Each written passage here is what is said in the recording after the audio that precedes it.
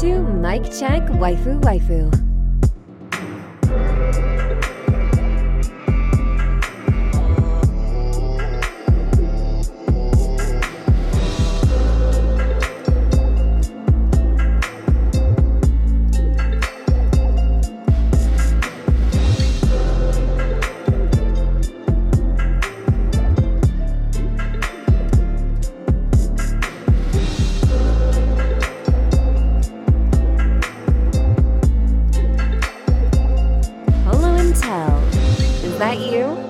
Mic check.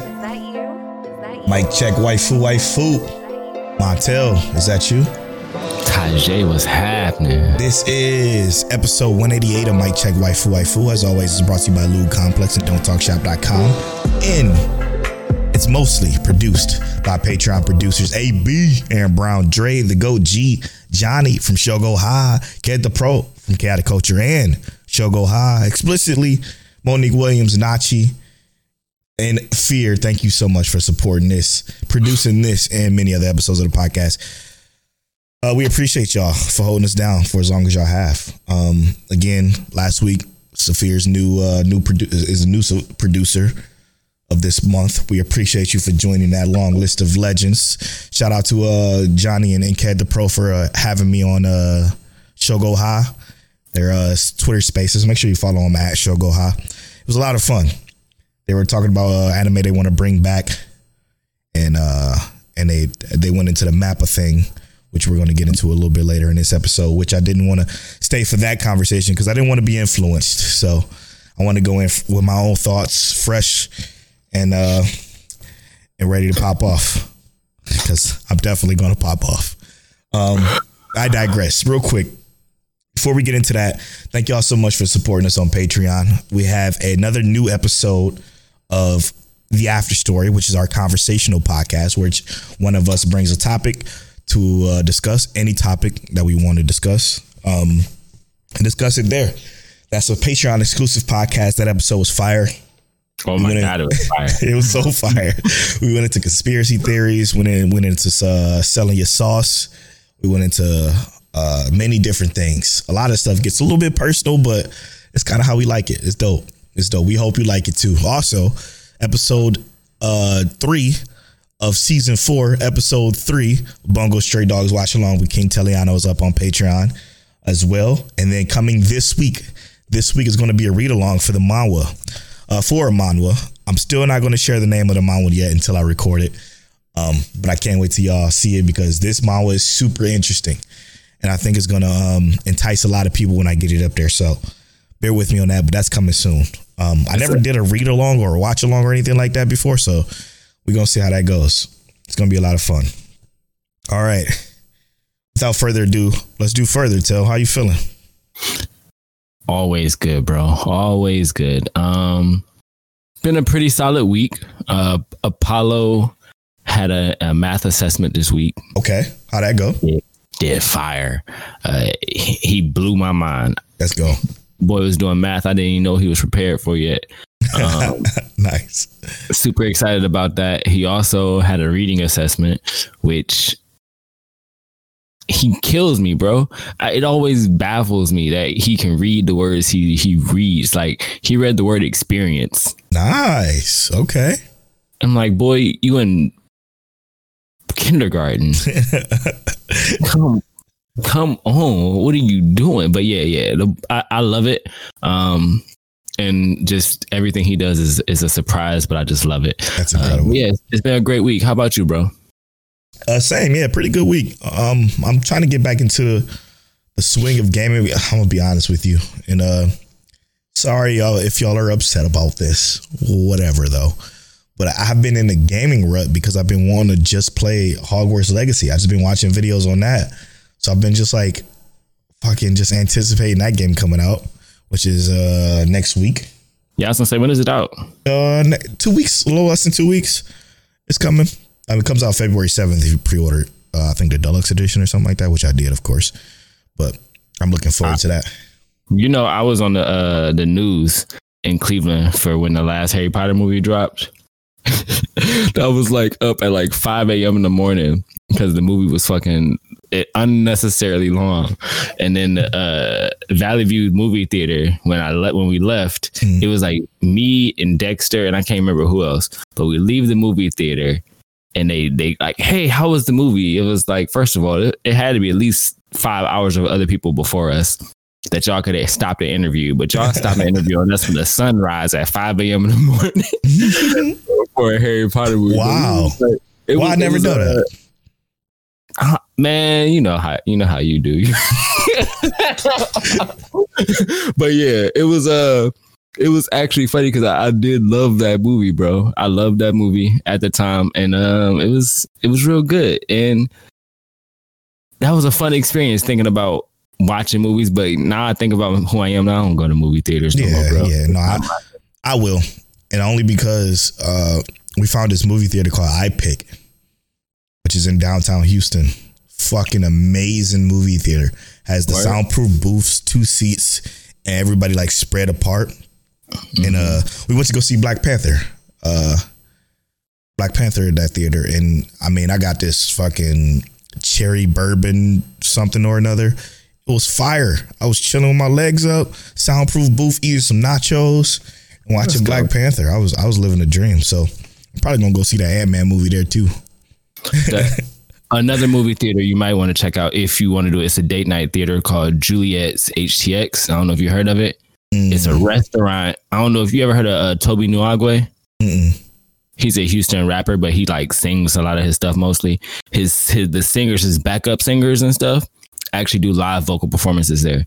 So if you like music kind of stuff, they play piano, live vocal performances, rooftop movie theater, real like kind of sexy kind of vibe, but it's all date night kind of stuff. So it's cool. So I was gonna say, I don't know if you like that, but it's dope. I'm thinking about going there with Monique soon. But there you go. Yeah, you definitely do that. I just like Marvel movies.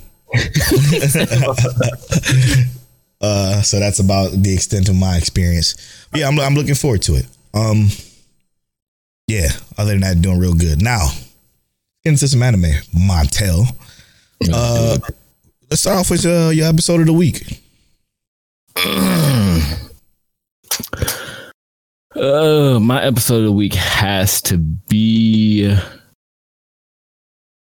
Oh my goodness, we had some good ones this week too. Definitely. I feel like, and that's the hard part about some of this. A lot of this stuff this week was really good. I'm torn between. I'm not gonna say Sugar Apple Fairy Tale. I'm gonna say Buddy Daddies was episode of the week for me this week. Nice. Okay. Pretty good episode then. It must have been. Yeah, for sure. This is going to go into. Well, I'm gonna do this as my episode of the week, and I'm gonna do something else as the spotlight, and we're gonna get into that a little bit later. But my episode of the week this week is The Angel Next Door Spoils Me Rotten.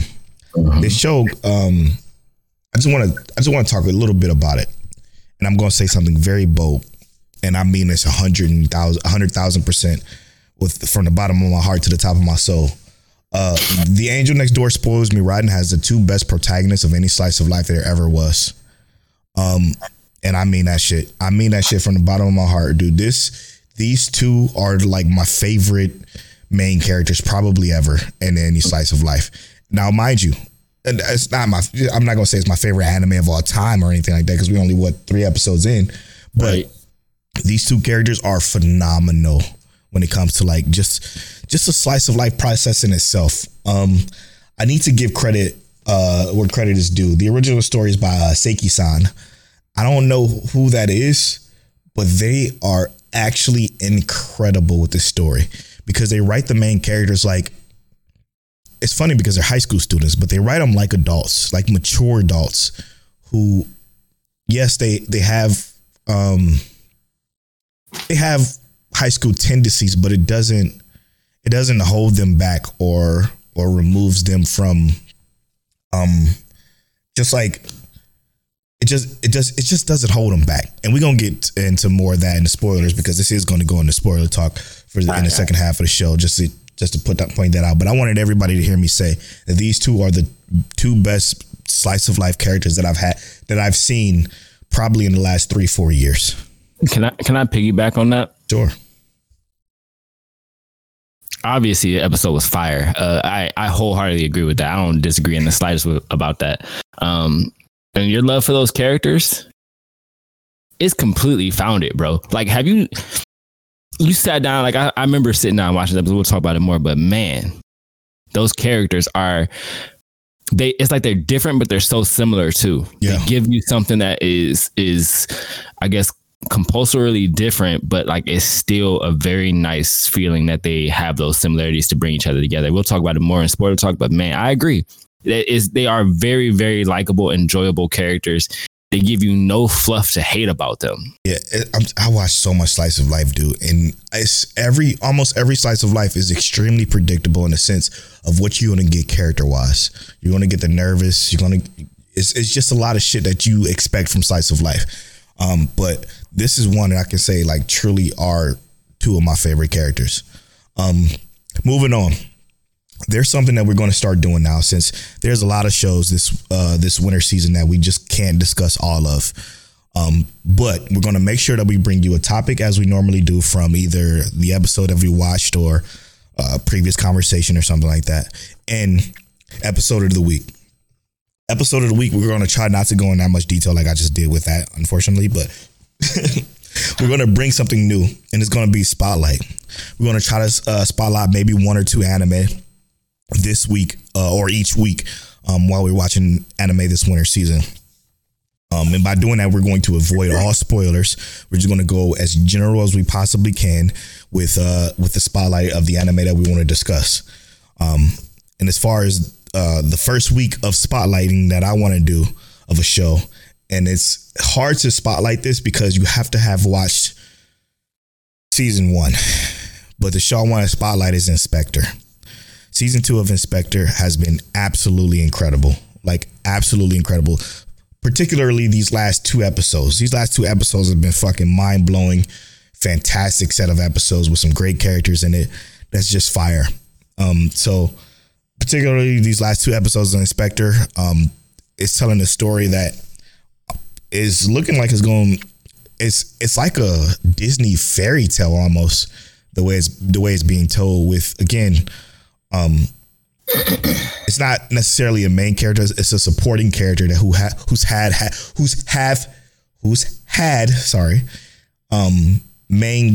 main character time in these last 2 episodes. One, he was just for general example, he was almost killed by his best friend while on a skiing trip 2 episodes ago, 2 episodes ago, and something happens to where he isn't killed, and from there you kind of learn who he is and what he's about, and the fact that he's just a very good dude is is prominent in these 2 episodes. And I think these 2 episodes of Inspector so far this season has started way better than season 1 to me personally, because it's not your typical monster of the week shit, because season 1 was very monster of the week for Inspector season 1, which is a Crunchyroll original, by the way.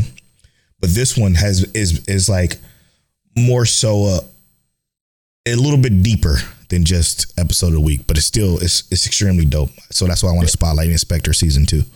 It's way more investigative, way more detective oriented, way more detail oriented. I agree. It definitely pushes the story way more. My spotlight, and y'all heard me talk about it already on this on the podcast, will have to be Sugar Apple Fairy Tale. Man, I'm telling you, I haven't seen anyone on this timeline talk about this, but the main character in this anime, and I'm gonna say like the main characters because it's her and the male warrior fairy. The dynamic between these characters, how they kind of operate and move, is beautiful. But also what she's trying to do in terms of for her mother and what she's trying to achieve for herself. They bring up a lot of really interesting things about how, like, yes, you want to do something for someone else for like their memory and whatnot, but are you truly using or utilizing what their memory is to make something unique, right? Or are you just emulating or imitating what someone else did? Great concept so far, great story. And I mean, we're not too far in, but I'm loving how they're really progressing with like how they're looking at her in general. Like it already is trying to build into that character development for what she needs to do to actually make herself prominent. So yeah, Sugar Apple Fairy Tale, I'm really enjoying it so far. Let's see how it continues to grow. So far. Yeah, so far. You gotta be skeptical, man. You definitely got to be skeptical because there is quite a few shows that I've watched one episode of and just instantly dropped. Next week we're gonna have our quote unquote elimination episode where we discuss shows that we feel like you should be watching this winter. So we're gonna have a very select amount of shows that we think you should be watching. I think we're each gonna bring 3 shows. Actually, you know what? If you're listening to this podcast right now, tweet at us at Mike Check Waifu and tell me how many episodes of a show you can watch in a season. So, for example, it's winter season. How many shows can you watch a week? Let us know that on a tweet. Send us a tweet or join our Discord. You can join our Discord and just type in our general chat. Just let us know how many episodes you can watch in a week. And we're going to try to like tailor an elimination episode around your particular either, episode mileage or just give you a full list depending on how many responses we get. So write in to Mike Check at Mike Check Waifu on Twitter. And if you don't have a Twitter, message us on anywhere. Contact at MikeCheckWaifuWaifu.com is our email address too, by the way, which is something we haven't used ever or in a long time. Wow. But yeah, you can write in and let us know if you feel like you want to be a part of the show. All right, Tel. Is there another show you want to spotlight? Maybe one more. We doing 2 spotlights? Well, why not? All right. I could do one since you just went. Yeah, go ahead. It's one that I didn't give much time to in the days it came out, but it's Kubo Won't Let Me Be Invisible. Another show with a great character. This time it's just like it's sort of like if you're a slice of life fan like I am, you ever seen Teasin Master Kaguya-san? It's like that, but this time where the female protagonist, who is the girl who is just like who's like the girl in Teasin Master Kaguya-san. She's teased our guy, but it's more so prominent that she actually has a crush on him, and like she's kind of working through it the best way she can, while trying to help him become a little bit more visible. And I just think it's fucking adorable. It's an adorable show with, again, 2 great characters. Even though he's invisible, he's still like you would think he's boring in his world. He is, but it's still interesting to watch him kind of navigate about while basically nobody sees him. And the fact that he just doesn't let it bother him. He doesn't let it get him down, because if you think about it, imagine just being ignored pretty much all your life. How miserable or depressed would that make you, right? And he's just with it, and I respect the hell out of him for that. And that's something I can get, like, it's a character I can get behind and respect even more, because it don't bother him, and I love that. I love that to death. I actually watched the first episode of that earlier today. It's good. And yes, I see it. It is it's almost worthy of saying it's a vibe, right? Because definitely. From what you said about teasing Master Kaguya-san, teasing that anime, I'm like, yo, this got to be the complete opposite, because it don't feel intrusive. Almost, it feels like. Well, no, that one's different. I think you're thinking of Don't Toy With Me, Nagatoro. That's what it is. Yeah, that's the one. I fucking hate this that one. Shit. Feels like this could be a decent friendship in the long run. Like, this is actually something good. So yes, I agree with Polo on that one as well. Since we don't really have much meathead in these spotlights, bring it for the week. I am gonna go. Well, my second spotlight will be the reincarnation of the strongest exorcist in another world. Yes. Hear me out. Mm-hmm. First of all, bro doesn't play. No. But that's not just it though. It's like his philosophy and views of the world is what makes it so amazing, right? Mm-hmm. he used to be the strongest in the world, and now he's in a world where he's not viewed as the strongest. Doesn't necessarily want to be viewed as the strongest. What in the world was that? My TV just turned on. My soundbar just made some noise. But, oh, look at you. His TV just cut off, so he give it just. You know what? I'm not even cutting this out. I'm keeping. Oh, look at you! Oh, that was mad weird. That's that Exorcist. I might need him to come to my house. That was funny. Basically, he's in a world where the philosophy is that no matter how strong you are, numbers always win, right? And it's a really dope concept about how he tackles this philosophy, how he tackles the world, how he views the world. Is just as important as what actually happens when he's doing it, you know? So I do really enjoy this anime, and I think it's been good since episode 1. Yeah, 100%. So definitely another one worthy of that spotlight. Absolutely. I couldn't agree with more.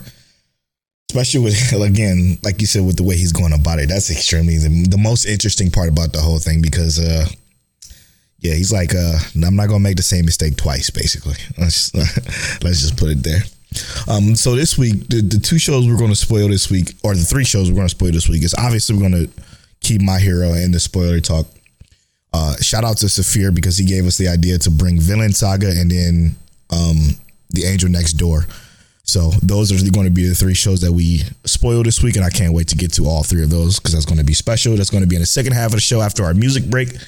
I might use some more Burn Water stuff, because he had a lot of stuff that I was just having trouble pick through last week. But and find a song. Yeah, man, he has so much good stuff that he released that I didn't even know. So maybe one more Burn Water song. But before we get into that, let's get into this main topic, man. Well, I guess the split main topic. But first, we're gonna start off with our favorite studios. Okay. Yes. I want to give a shout out to our homie Huey TJ. He gave some of his favorite studios, which is really funny. Huey TJ is definitely the homie, because I think me and him are very similar in a lot of ways with our taste in anime, because he seems to be a slice of life fan like your boy. But he says Wit Studio, Madhouse, Kyoto Animation is his top 3.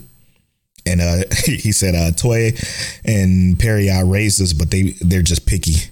Both of those are not good studios. I mean, Period is maybe decent every once in a blue moon, but and obviously they're decent because of Bleach, and obviously they're going to go balls to the wall for the most latest Bleach, but they're not great. And Toei, not great either.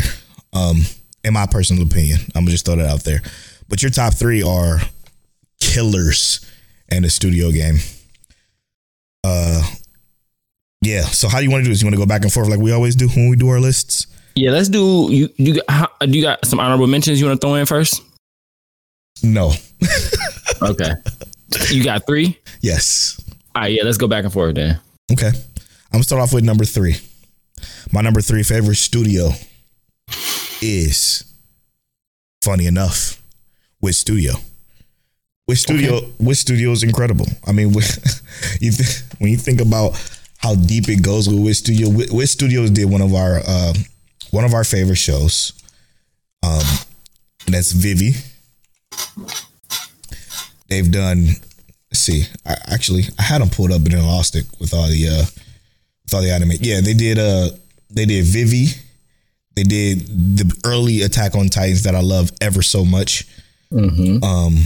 Obviously, before it became what it is now. We'll get to that a little bit later.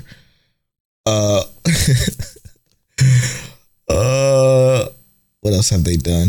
They've done quite a bit, but I'm trying to find one that I know I just absolutely fell in love with. Where is it? Yeah, there it is. Ancient Magnus Bride. Absolutely love that series. That series was incredible. They've done, funny enough, Seraph of the End they also did, which is also animated very well. Yep. As far as the story goes, it's kind of wishy-washy there for me personally. Yeah, exactly. Which I don't think is Wit Studio's fault, but the story wasn't that great there with the adaptation. But they also did the first season of Vinland Saga, which is very, very, very fucking good, man. I'm sad they're not doing season 2, and we're going to talk about that a little bit later, because I have something to say about that as well. But I mean, Spy Family, like Wit is unbelievable when it comes to the animation. I absolutely love Wit. They don't do that much. You want to talk about a picky studio? Wit Studio is a very, very picky studio with the anime they do. All right, so what's your number 3? My number 3, and I picked this based on the anime I enjoy within those studios, right? Yeah, of course. So my number 3 is Studio White Fox. And part of it is because, come on, man, ReZero. Yes. I love ReZero from top to bottom, visually, storyboarding wise, sound design wise, character wise. I love it from top to bottom.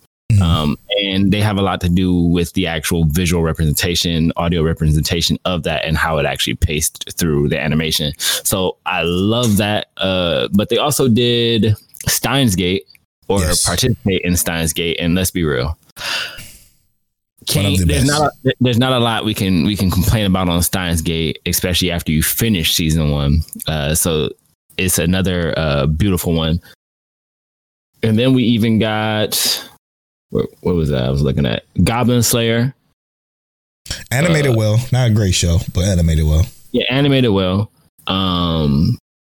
We have Grimoire of Zero, which I'm not sure if you watched, but another one that's animated relatively well and I thought was relatively popular. Not sure if everyone watched that one, but that's another one I really liked, as well as Akame ga Kill, which is pretty popular, and Devil's a Part-Timer.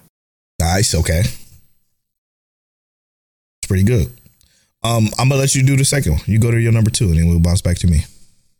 All right, my number 2 is Cloverworks. Now, really? Yes. Damn, I let you go because I thought you was gonna pick. Okay. Damn. I picked Cloverworks. Interesting. Now, Cloverworks, they took part in Spy Family, My Dress Up Darling. They also took part in Tokyo 24th Ward, Shadow's House, Fate Grand Order. A lot of visually stunning anime, as well as season 1 of Promised Neverland, season 2. Let's not talk about that. They also took part in like the Persona series getting animated. So they do have a lot of really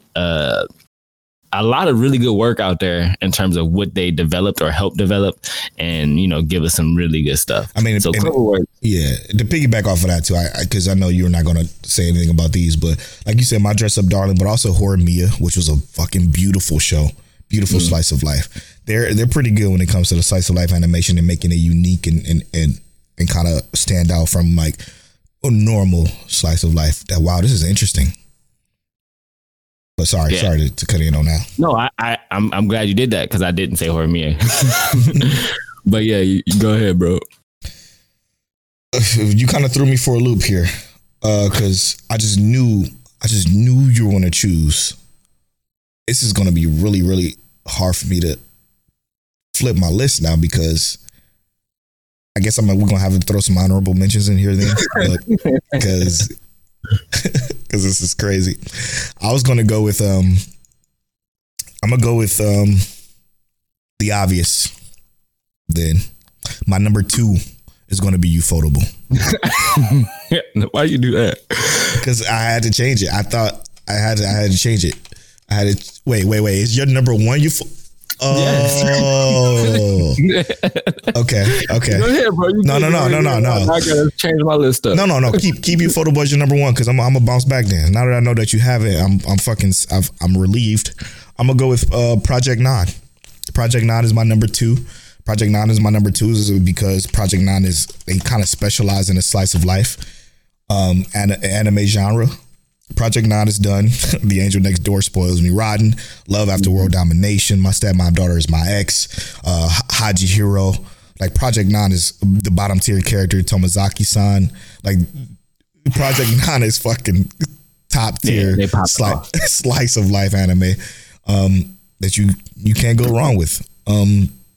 And I think they're extremely underrated as far as studio goes. Again, they just do a lot of slice of life stuff.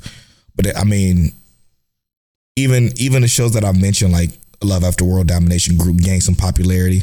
I wish more people did watch My Stepmom Daughter Is My Ex, because it's a fantastic show with great characters again. And just, I don't know. I think they should get more attention. My number 2 is definitely Project Nah. Now, since I made you go twice in a row, I'm gonna go twice in a row with my number 1. But you can keep your Ufotable. Ufotable can be your number 1, but my number 1 is A1 Pictures. Obviously. Thank you. Oh my God. Thank you so fucking much, bro. I didn't want to put that in the honorable mentions. No. There's no way that A1 Pictures is going to be my number 1 from day one. And the reason being, I mean, if you think about, they should be like the all-star team. Now, they're not Ufotable level quality. Okay, not everybody can be Ufotable, as we know. Okay, unbelievably good studio. What Ufotable do is beyond the realm of possibility, even. But A1 Pictures does some gorgeous stuff. For example, they're doing Nier Automata special. They did all the sword arts. The sword arts, love them or hate them, they look fucking phenomenal, man. Absolutely phenomenal. Even the sword art movies, which they've been focusing on now, are great. They're going to be doing Solo Leveling, and I guarantee you it's going to be beautiful. They've done one of my top 5 anime of all time, 86. Like, it just, you just can't go wrong with A1 Picture. They did Kaguya-sama Love Is War, if you like slice of life. They done the Face Strange. I don't even know what the fuck that is. That's another one, but I'm pretty sure it looks great. I mean, like, Lycoris Recoil. Lycoris Recoil was one that a lot of people talked about.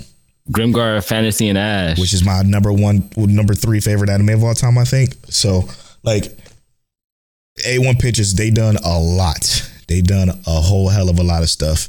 And that's why they're my number 1 studio. A lot of stuff that I just absolutely love, including the earlier OVAs in the earlier season of the 7 Deadly Sins, the one that actually looked good. Right, the one that actually looked good. They did Erase. They did Your Lie in April. All Noah Zero.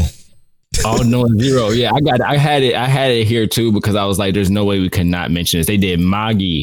They did Blue Exorcist. Yes. A1 Pictures insane. So they have something for everybody. Slice of life all the way to the meathead. Whatever you want, they got it. Good. I'm glad you didn't leave that one out. I was trying to take my list. I figured some of this stuff is obvious. I wanted to make sure we spread the list out a little bit. So I like that. Y'all know my number 1 is Ufotable. Oh God, they're so good. I'm so glad you did that, because I was worried. Unlimited budget works. You know where they put their money at, and it's always going to be in animation and sound design. Come on, bro. But yeah, as y'all already know, Ufotable has done or is currently doing Demon Slayer. Obviously, they've done Fate. They've done a lot. Anything that has that that really ridiculously high budget animation. Tales of Zestiria, which is that's based on a video game. Sure is. I mean, it looks like a lot of what they're doing is just Fate. Yeah, they're pretty much the Fate main studio. They are the Fate studio. Tales of Symphonia. They do a lot of game based stuff, but the way that they do their animation, let's be real. I'm not gonna say it's unparalleled, because A1 Pictures does. To me, A1 Pictures does an equivalent job in a lot of ways. Really, I would disagree. I'm not saying that they're exactly as good as Ufotable, but I think A1 Pictures, in terms of sound design and animation, they're the closest ones who do like something as good or on that level. So yeah, but Ufotable, obviously amazing. They are my studio for my heart. What's crazy is that they're going to be doing Genshin too. Holy shit, that's going to be insane. Beautiful. The thing about Ufotable is that they're very selective with what they do, which is something we can't say about other studios that we're going to get into a little bit later. But yeah, they're very selective with what they do, and I respect that. Like even less selective as A1. Like A1 does a lot of shit. Some might say too much shit in some points in some years, but like they are really, really good. And I don't think there's nobody even come close to the animation of Ufotable. When it comes to their detail, when it comes to their level of very CGI actually looks really good. Very light uses of CGI, or the blend between CGI and 2D just is so seamless that you can't sometimes even tell the difference because it just looks that fucking good. They're unbelievably talented over there, and I feel like they just have the game on lock when it comes to the animation in general. I don't think they can be topped as far as the look of it. But A1 Pictures is definitely there. As far as honorable mentions, what you got for an honorable mention? Square Enix, because no way. You don't think Square Enix does a great job? You don't like Toilet Bound Kaneko-kun? No, they're publishers. They're not even a studio. Well, what I was saying, studio, what's it called? Lurchi. Okay. Actually does it. But they did like Classroom of the Elite. They did Lurchi. Yeah. Given, Toilet Bound Hanako-kun, Astro Lost in Space, and Radiant, Classroom of the Elite, Danganronpa, Assassination Classroom. Mm-hmm. So obviously some stuff that people are very beholden to visually as well, absolutely. But also just overall very good anime series. So Studio Lurchi is more what I'm talking about when I say Square Enix. Yeah, Square Enix is just a publisher. They're garbage. But as far as the publishing goes, but the one I thought you were going to say as your number 2, which is why Cloverworks surprised me, because Cloverworks probably would have been my number 2 if not for Project Nod, to be honest, was I thought you were going to say Studio Bones. I'm shocked that you didn't say Bones, because Bones did My Hero. They did Case Study of Vanitas. Mm-hmm. They done Eureka 7, Skate the Infinity. I heard was really, really good. I didn't watch it, obviously. Mob Psycho. People love Mob Psycho. Bungo Stray Dogs, all of the seasons there. Blood by K, Battlefront. That's another reason why I thought you was going to pick that. Yep. Fire Force, of course. That's Studio David. That's Studio David. I'm drunk. Yeah, I was going to say Fire Force was... Studio David is the one as another honorable mention, obviously. But they did... Bones did Noragami. They did Snow White with the Red Hair, which is a really good slice of life, by the way. So they did a lot of my favorite shows, is what you said. Yeah, that's what I thought you was gonna go with here with number 2. But they pop off. Studio Bones pop off. Full Metal Alchemist Brotherhood. Cloverworks was gonna be your number 2? It probably would have been, but then I remember Project Nine existed. So when you say Cloverworks, that was my last minute change. I'm glad you said Cloverworks though, because then that means I got to give Project Nine their flowers. Love, and they're underrated, I think. Yeah, they did Full Metal. Yeah, Bones is insane. Oh, they did Ghostsick too. I like Ghostsick. Ghostsick is a 24 episode mystery romance drama that's pretty fire. Yeah. I mean, and then last but not least, Studio David.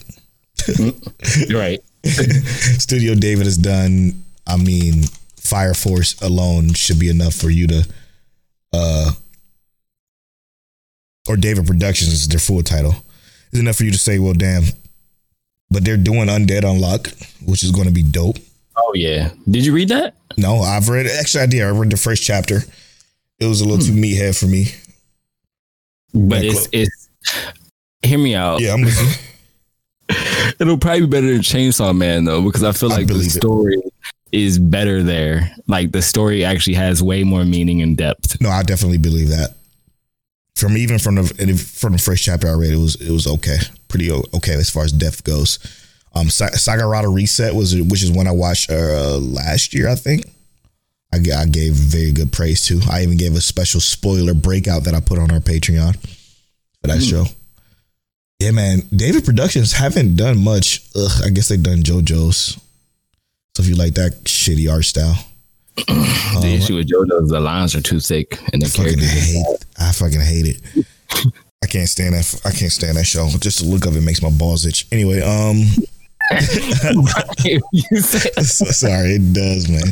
Anyway, and then let's move on to a studio who wasn't in our honorable mentions, who wasn't in our top 3 studios, who actually does some decent work for some, quality stuff like JJK.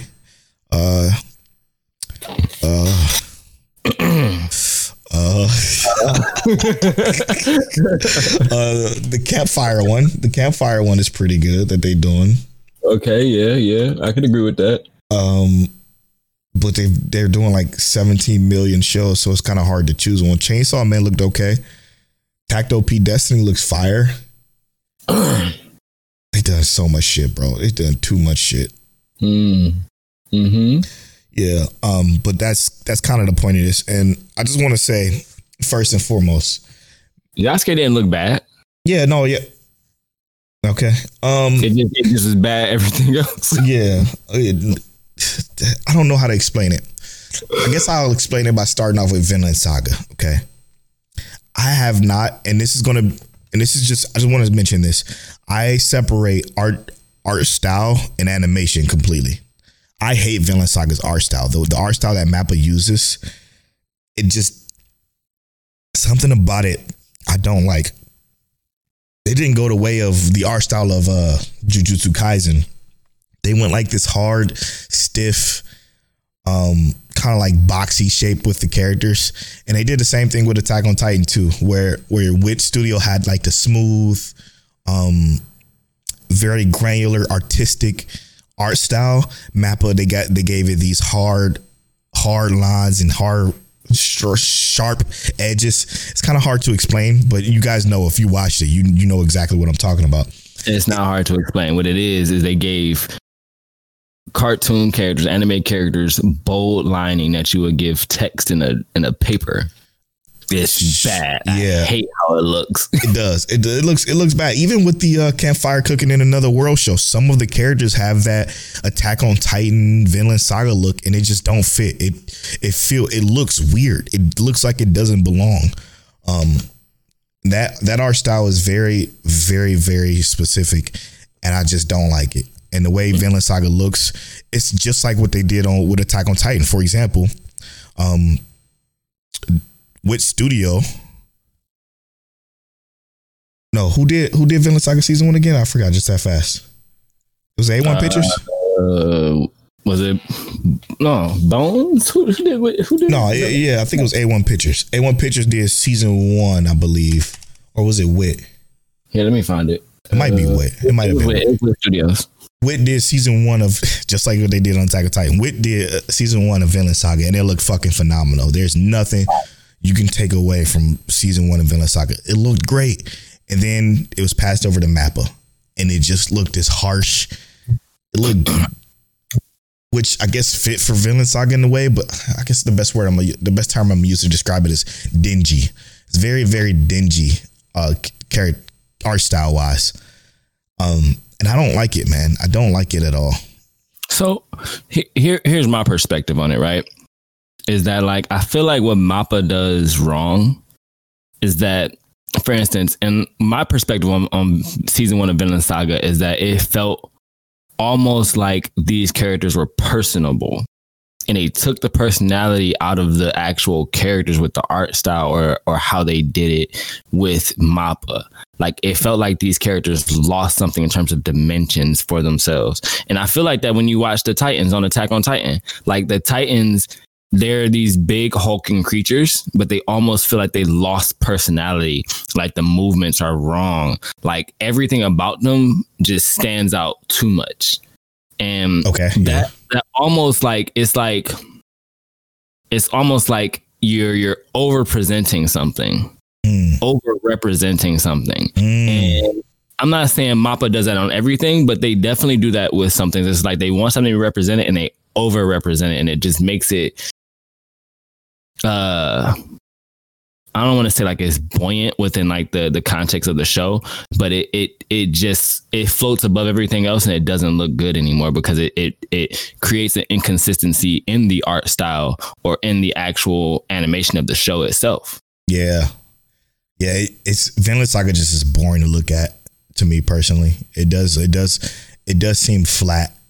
Attack on Titan was a perfect example. Like Wits, it was like fucking, it was special. It popped out of the screen, but in a way where it still fit what the art style of Attack on Titan was in season 1 through 3, 1 through 3. And then this final season, it just feels, it just feels off. It's the CGI and shit.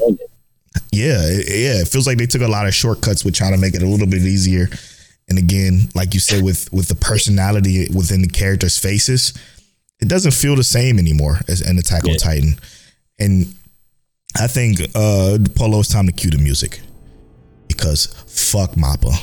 What they done with this Attack on Titan shit pissed me off to no end, Montel. When I tell you that these motherfuckers decide to milk it for everything that is worth possibly. Now, maybe it's not them. Maybe it's shareholders, whatever you want to call it. I don't care. It's them. Okay.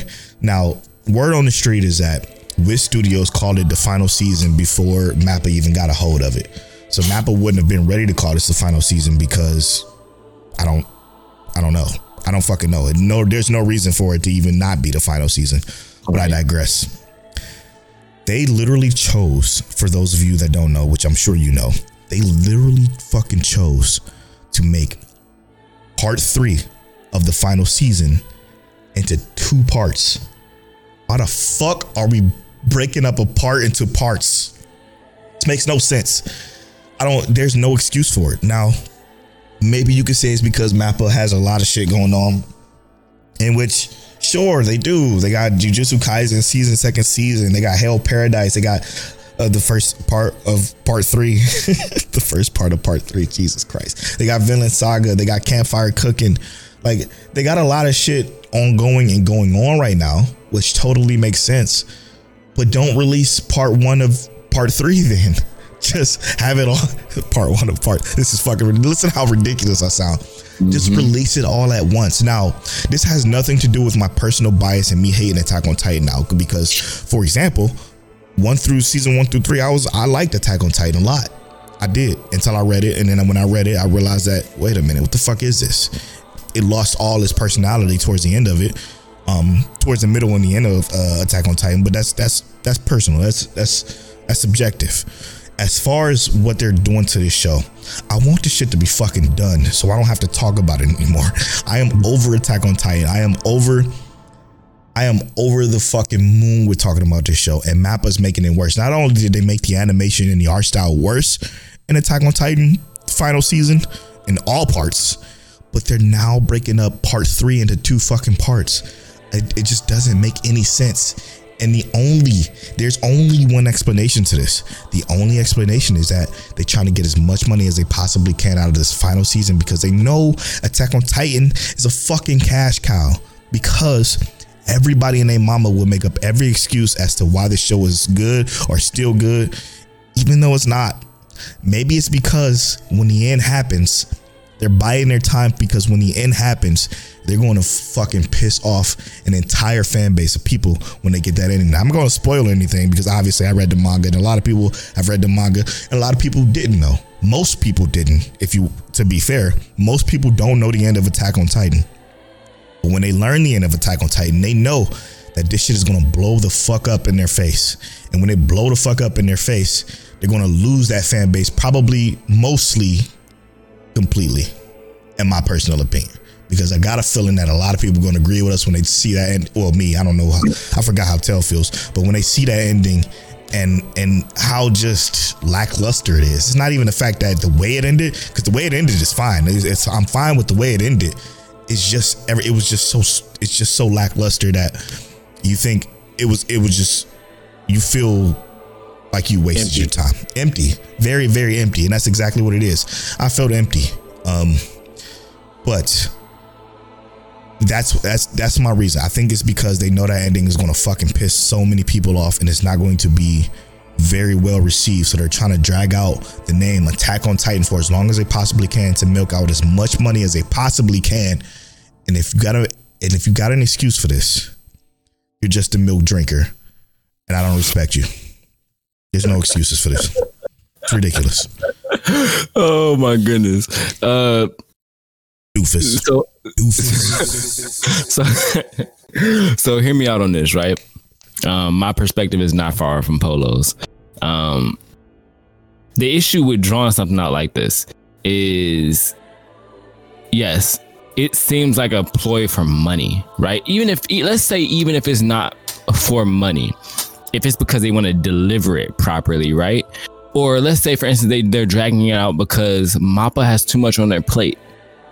Why let Mappa take it over in the first place? Keep it. If Witch said, I'm not doing this shit.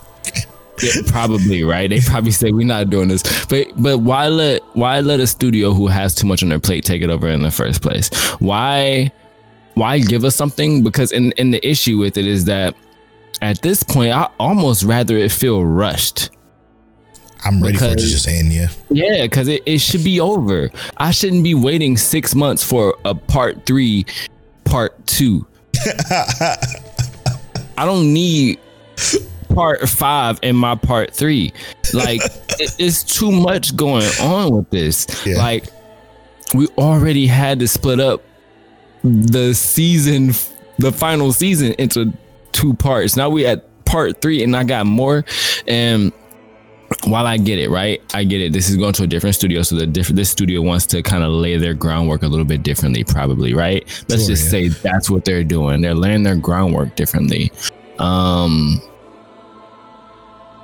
It still feels like like they're doing too much within the season, right? Like they could have given us 2 cores and it'd been like 2 12-part cores and just ended this shit. It doesn't need to be this long. It doesn't need to be this dragged on. And the issue with that is, while yes, I agree, there is a certain thing that happens with like streaming services, and this is exactly what I always end up doing. I'm watching a show. Part whatever comes out in a week when they already gave me 10 episodes of this show. The season finale comes out in a week, but they started off the original whole thing with, I'm not watching that season finale. I might not even watch the show anymore because you're telling me the season finale come out in a week when you could have just gave it all to me. Yeah. Like, what's the point? Why give? And I mean, like, if you already have it there, if you already have it in production, if you already have the philosophy or ability to get it done, why split it up? Why have risked that chance at losing some of your viewer base? Because if this had already dropped, I'm pretty sure this would have already been like high trending, tons of money from it, and it would have been done. And I guess that's what they're trying to avoid, is it just being done. But people are going to be done mentally trying to wait for this. And that's the issue that I think that a lot of these studios are going to run into when you do all these separate split ups. Because Spy Family did fine, although I don't remember it being talked about much for that second core. So yes, this might do fine for this part, but at this point, so many people wanted to read it because they were expecting this final part to be the actual final. So many people went and read it. They're probably not even going to watch this. Right. We gonna do spoiler talk for part 3, part 2, and be like, is anyone listening? We're gonna knock on the microphone. Is anyone there? Probably not, because we're tired of this. We don't want to talk about Attack on Titan anymore. Bruh. So when we get there, we're gonna see what happens, but I can't imagine it shaking as much as it was supposed to, you know? Not at all. So for perspectives, the first part of the final season was 12 episodes. The second part of the final season was 16 episodes. Part 3 is broken up into 2 cores, which means that we're probably going to get maybe a 12 and 12, which doesn't even make sense. It doesn't even take that much. It shouldn't be that long. So if they're doing a 12 and 12 for 2 cores, for 2 parts for part 3, that's 24 more episodes. Okay. It shouldn't take that long, right? Or they're going to give us 6 episodes, and they're going to give us 6 more episodes. And that's really not going to make sense for you to have 2 parts of a third part of a final season. At this point, I want a movie. Just give me a movie and call it done. Fuck is what sense does that make to have 6 episodes, then break down to another core to go on break for another 3 months and then come back with the other core of a part 3? It doesn't make any fucking sense. They're just trying to milk this because they know the ending is controversial. They know the ending is going to basically shut down this Attack on Titan rabid fan base that exists, unfortunately. Okay, it's not going to shut it down completely. It's still going to have those tea junkers, but it's fine. I think it's just because they know that it's controversial and they're just trying to go as long as they possibly can. Sadly, at this point, I think Attack on Titan should have ended at season 1, episode 3 when Eren got eaten. they taking all the hype away from me at this point. 100%. Like, I'm over it. Like I would rather have just live with the good memories I have of Attack on Titan's animation and just stopped. I almost feel like Hunter x Hunter did it better. just let it stop. I'd rather just be incomplete at this point, bro. Exactly. And man, I can't wait till Hunter x Hunter come back. You know it's coming back, but I know, right? And that's hype. Yeah, that's actually hype. Give me a part 3, core 2 of that. At least I know, shit. But Attack on Titan, come on, man. I don't even know. No, it's valid criticisms here. Again, I hate Attack on Titan. I think Tell likes it fine. It's not worth it. It's not worth it. Let's go to this recommendation roulette. It's Tell turn to roll a year, right? No, it's my turn. I don't remember. I think you wrote it last week. Okay, your turn. Recommendation roulette. This is where one of us rolls a year and we both give you recommendations from that year. Let's find out what year we get this year. God, we getting a lot of modern years, bro.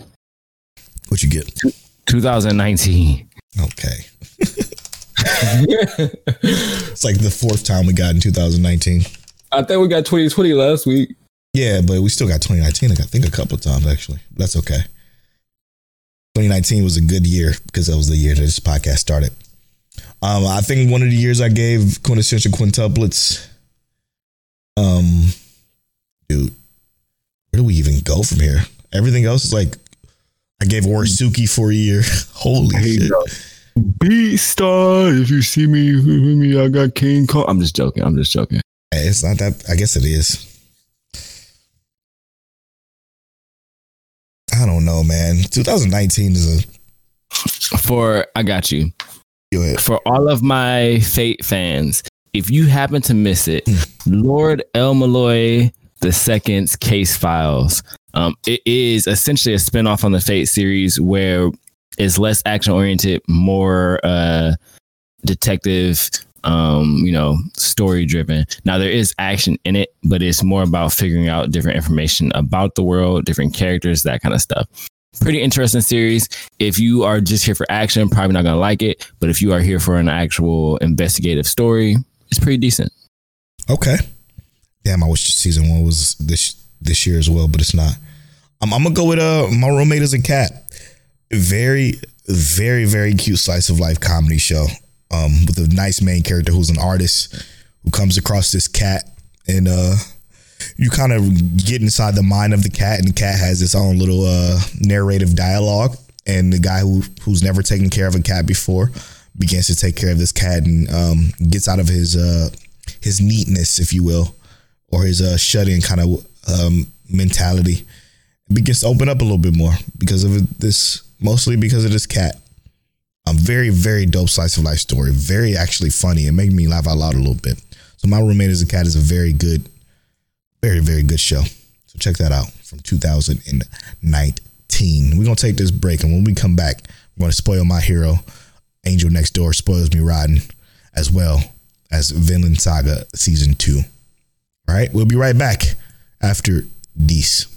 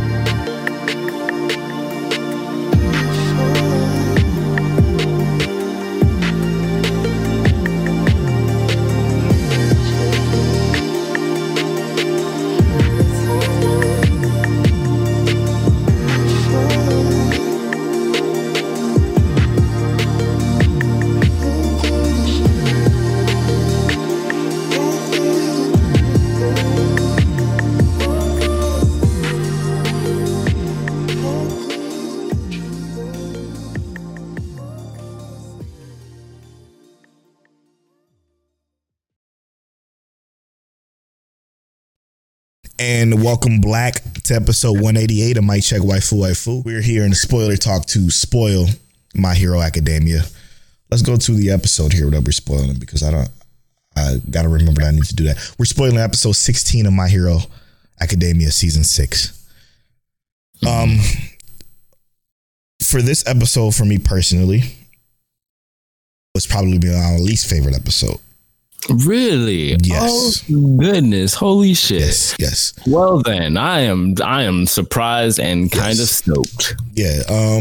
So, sorry, I took a sip of water. The Hawks story was okay, but I didn't really care that much about that. Probably because I don't really care that much about Hawks. That's kind of maybe just a personal problem with me personally. He's an okay character. He's a fine character. His backstory was kind of cool. I just think it dragged on a little bit too long. The best part about the episode was the end of the episode was Endeavor seeing his family again. That's what last week, if you remember, I talked about that's the part I wanted to see when their mom pulled up. When the mom pulled up, that's the conversation I wanted to have. That's the conversation I needed to see. I didn't really like it. The episode wasn't the episode titled Todoroki Family. Yeah, part 2 or something like that.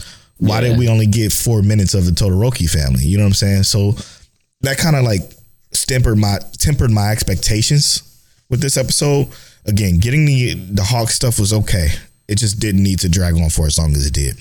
I didn't care about his family backstory whatsoever. They kind of gave us a brief synopsis when they gave the fact that when they was first telling the fact that he was like this undercover hero doing like undercover missions against the villains to become a better voice, I guess, for determining what or figuring out what's going on with the league.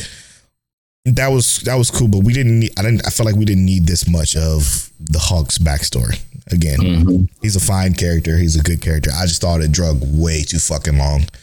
And the name of the episode was the Todoroki Family, whatever, part 2. And that's what I feel like we should have gotten. So I agree with you. This had to be probably my least favorite episode. Not for necessarily the same reason, but I didn't need to see the G-Mobile. I didn't need to see none of that shit. Yeah. It was cool to see that the world is falling into like this I don't necessarily agree with the hero descent. That's cool and all, but that part even played a little bit too long. I felt like hold on real quick though. I think we needed that more than we needed the Hawks backstory though. Like seeing the results of what happened is way better to me personally than seeing Hawks backstory, period. Like I didn't need to see his shit at all. I agree. In the manga, though, that Hawk's backstory felt like this, right? And it did not feel like this in this. Like, I'm watching the Hawk's backstory. I'm just like, come on, man. I feel like this should have been over. Yeah. Like, it should have been over 5 minutes ago, and we already 5 minutes in. Yeah, it's like it took too long. And I am not a fan of Endeavor, even though I love his power. None of that even excited me either. Like seeing the Todoroki family get together. That part didn't excite me. And it might have been like when I watched this episode, I saw someone on the timeline say, I hate to say like I'm a manga reader people, but like this shit didn't hit. And that's just how I felt about this episode. And it could have been that the Hawks part already left a bad taste in my mouth. So when I got to the Endeavor part, I didn't feel as excited. Because reading it, I was actually pretty excited for it. I think that the pacing for this episode just left a bad taste in my mouth. That when we got there, I was just not thrilled anymore. I don't think it was supposed to hit yet. That's the problem with it. But why name it like you said, Todoroki Family's Hell or Hellish Todoroki Family, and then we get here and it's like exactly no Todoroki Family, and that's the problem because I didn't feel like it was supposed to be an emotional impact at that point. Yeah, he was crying and he got seen by his family and he was crying, but I don't think that was supposed. That was kind of pseudo comedic, if anything. I don't think that was supposed to be anywhere near like impactful, quote unquote. It's just it was something to lead into the next episode, which fucks it up because again, like you said, the pacing of the Hawk shit fucked all of that up. Like we didn't need that much, the entire episode to be Hawk's backstory. Like it could have literally been 5 minutes. But hear me out. Feel me out real quick, just bro. We start the episode with talking about the descent of like what's happening with the heroes and the people, right? Which we needed. I think we are needed. Becoming anti-hero. That's a serious inclination, you know. They're saying that humans, the regular people they do have quirks and stuff, are getting their own like accessories to fight against villains because they don't trust the heroes to do it for them anymore. We see getting good part. Heroes quitting, saying I can't be a hero anymore because the people don't trust me. Another great they didn't part. go into that detail, but they're saying the people don't trust me, so I can't really be a hero anymore. Right? I agree with that. That has impactful meanings to the world. We go into Hawk's story. Hawk's story could have also been an impactful meaning for what's happening right now, but they didn't do it in a right time frame. You know, like they could have delivered that message for what Hawks is supposed to be and how the world is developing into more of what Hawks and how the world sees Hawks now. Right? Boom. Going to Todoroki. The Todoroki family is a direct like influence on why the world is the way it is now. A hero has so much ambition and wanting to be this grandiose hero, and let it end on something that impactful, but give us more details. Let us see her walk into the room and tell. Let me stop you real quick though. Let me stop you real quick though. This is because you already know, but I'm gonna fix it for you. Okay. You already know. Again, margaritas already know. I'm gonna just this is how you fix this episode for me. The best Genus Mobile or whatever the fuck in Hawks in the car. The conversation that they had in the car, and then including the monologue Genus had when he was looking at the heroes and stuff, and then even the conversation they had about the civilians picking up the support tools. That perfect. Keep that in the episode. Eliminate Hawk's backstory completely. Leave it. I'll just take it out of the episode. Put the Todoroki family conversation right after all of the hero shit and Best Genus monologue and they're talking about how the heroes are retiring, all the stuff that you said earlier. Keep that in there and then go to the Todoroki family because like you said, what happened is it transitioned from the conversations about them having about the people losing faith in the heroes. It transitioned into Endeavor being in the hospital and looking out the window and looking how sad, I am alive and blah, blah, blah, blah. When he was having that conversation with himself and talking about how, you know, and seeing the protesters out there basically complaining about Endeavor. And if it would have brought in the Todoroki family and then continued on what we about to have next week, if that would have continued this week, this would have been the perfect fucking episode. The perfect episode. So whatever we're getting next week should have been in this episode right now. And then next week, you can give me Hawk's backstory. That's when I don't care how long the Hawk's backstory go, but you just don't throw it in the middle of a whole other situation where we still kind of gradually coming out of it. Yes, last week me and Tel said we kind of wanted a break, but the conversation between the people and then in the Todoroki family, if those two were together and then it just kind of like played out with their conversation the entire episode and let that play through, then it would have been again the perfect episode. And then next week you can give us Hawk's backstory. You can give us that all you want. It can be the entire episode if you wanted it to be. That would have made more sense to me personally. Putting it in this episode, it just didn't belong, and it just made the same mistake that this show has made in season 4 and what made season 4 extremely below average for us is that pacing, man. The placement of the backstory, the placement of just weird flashbacks, it just doesn't make sense or feel right with the flow of the episode. Especially if you're going to name it the Todoroki Hellish Family shit, part 2. Mappa shit. Gut check though. I need this Todoroki family conversation to happen fully. We need fucking Bakugo to finally make it to Deku because for some reason they showed the Bakugo scene again, but didn't show him even getting to Deku because it was all fucking Hawk's backstory, which is stupid. And then we need to just continue to see what happens from there. Facts. But I'm looking forward to it again. The season's still great. I'm not going to say this killed the whole season for me because that's not even fucking close. It's not even nowhere near that. But yeah, My Hero's still good. Season 6 still good. Next up, The Angel Next Door spoils me rotten.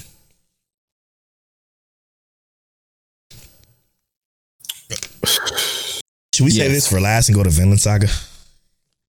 No, let's. Well, I mean, Vinland Saga is probably more to talk about. We can talk about Vinland Saga first. Yeah, because Vinland Saga is gonna be quick, I think. I don't slaves. Yeah. I don't remember season 1.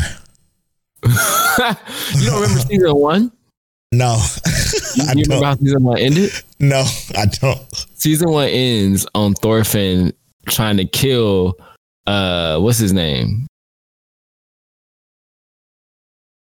The guy who killed his dad. Okay. Askeladd. Yeah, but he been gave up on that in season 1. Season 1 ends with Thorfinn trying to kill Askeladd, and Askeladd dies himself, kills himself before Thorfinn could. Oh, I think I remember. And now Thorfinn is salty because he'll never get that vengeance. Now, Thorfinn essentially, because he was beholden to Askeladd, becomes a slave. Sold off as a slave. We hear in season 2 where he's cutting down trees to gain freedom. Yeah, I needed a refresher. So we get here. Like I said, they were slaves. This episode was okay, right? Like, I feel like there wasn't anything that felt grand about the story. They just talking to some people who were free, but they're really retainers. So like they have to work somebody else's land still. Nothing felt pertinent or important here. Nothing did. It's setting up some predictable shonen shit.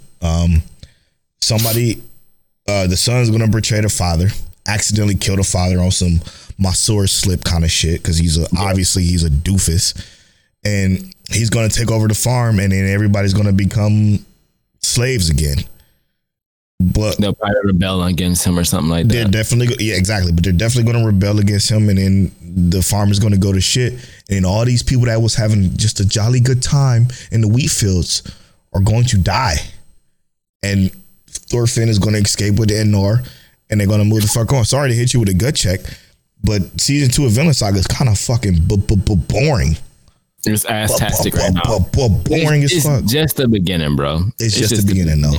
Yeah, I can't fully like discredit it. Now, we're only talking about episode 2 right now because episode 3 hasn't aired yet for us. It airs literally tomorrow from the day that we're recording this. We record on Sunday. It airs on Monday.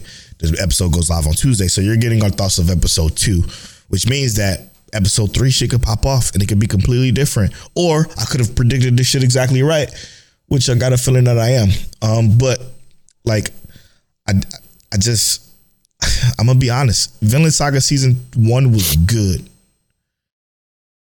Looking at it now with 2 episodes, how can the anime community give this a score of 86%? And shit happened. I do think season 1 probably deserves something like that, right? Yeah, I mean, yeah, absolutely. It has an 87. Season 2 is wild to have an 86 because nothing happened. Literally nothing. Did nothing yet.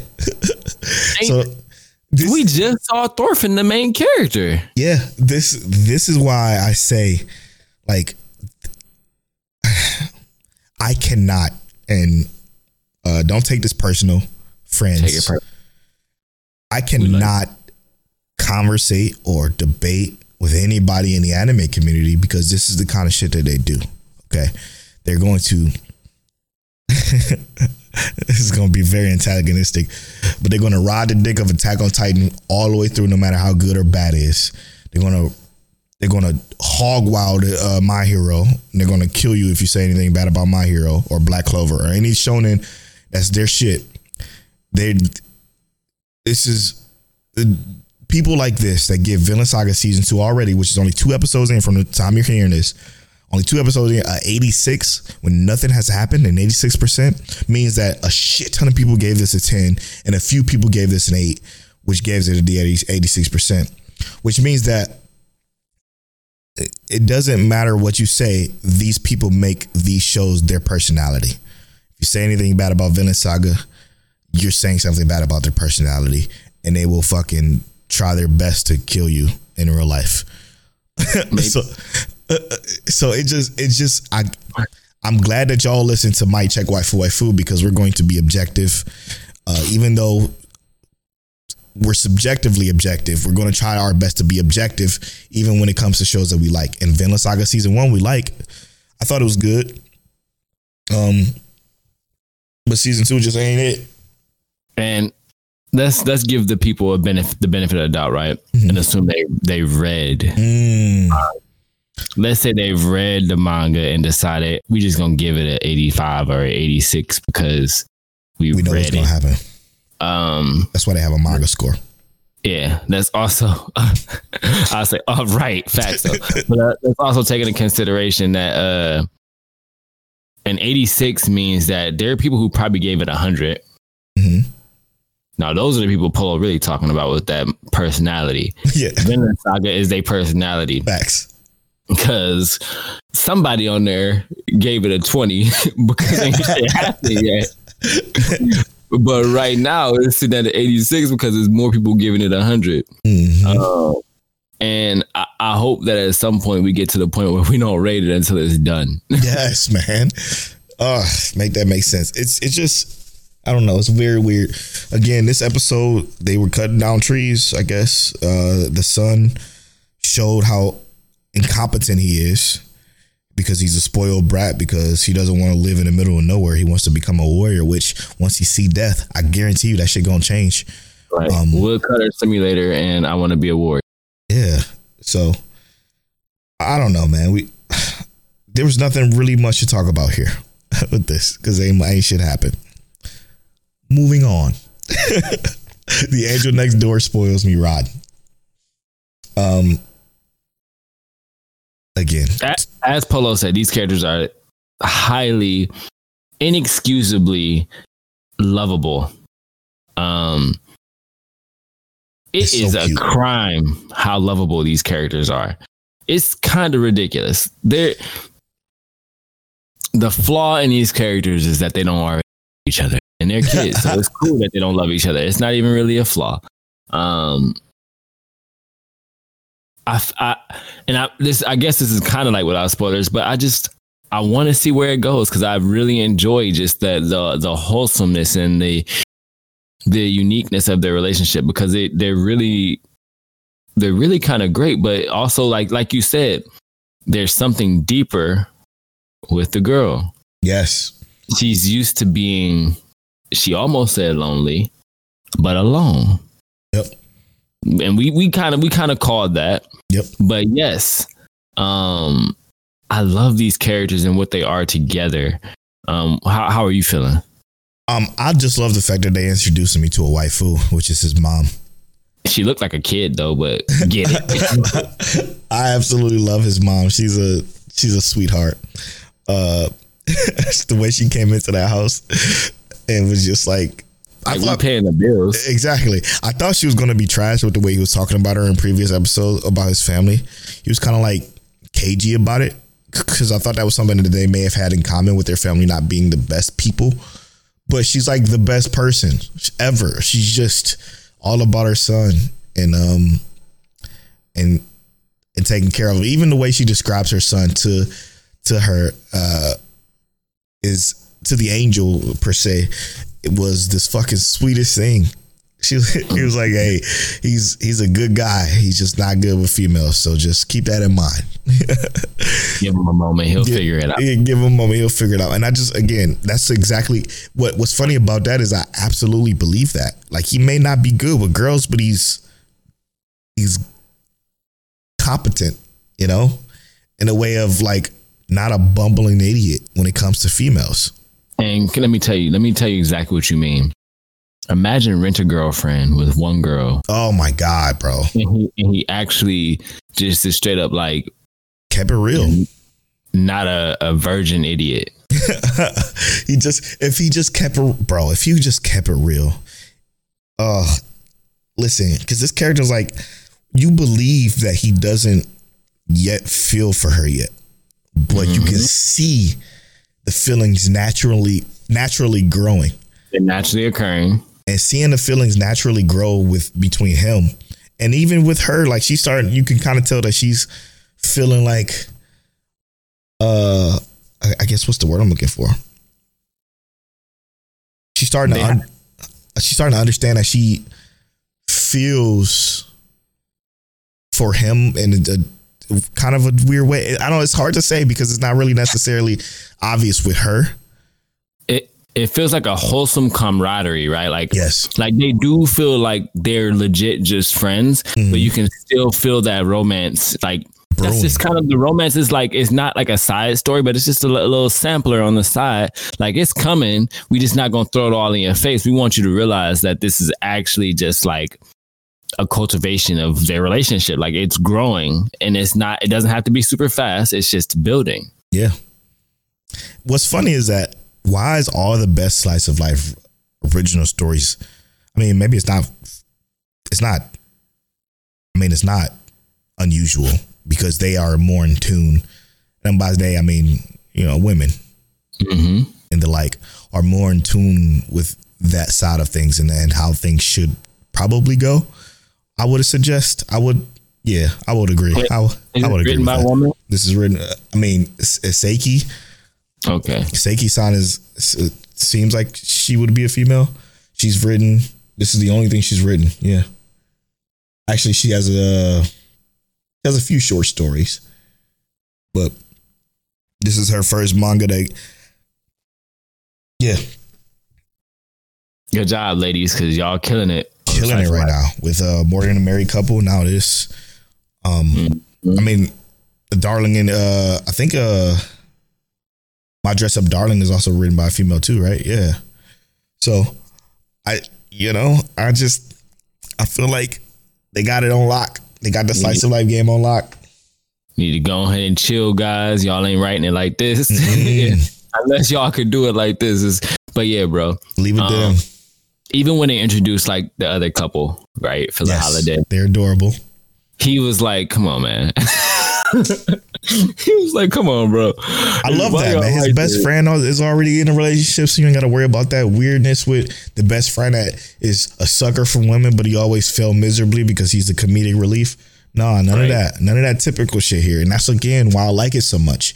It's a very typical yet unusual show. It's unusually typical because it's a typical love story, right? It's typically unusual. Yeah, but it's unusual in its execution. And its execution has been flawless so far. Every time an episode ends, I'd always say out loud to myself, I fucking want more, man. Same thing with More Than a Married Couple. Every time it ended, I was like, fuck, man, I want more. This is More Than a Married Couple for me this season. Okay. I mean, hey. This became the last thing I watch every week. Yeah. It is that good. Anything else? Gut check. What do you think is going to happen next? I think, I don't know. Let's be real. Because like each episode has kind of been like a different kind of scenario.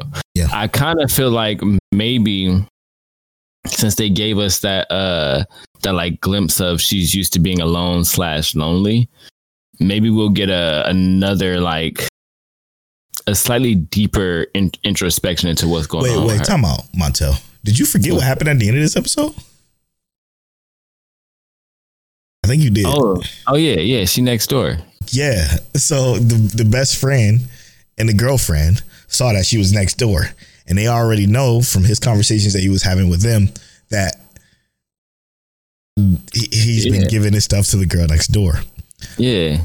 So what do you think is going to happen now that you got your little refresher at that? I did forget. He got exposed. Yeah, he got exposed. So is it going to be? I don't know. What you think? They gonna keep it the way it is. It's completely platonic friendship. I don't think they're gonna change that up, bro. Because I feel like what happens probably is she gets invited over. That's probably gonna happen. But I do think that his friend and the girlfriend are gonna leave, and they're gonna kind of talk about like why she's alone.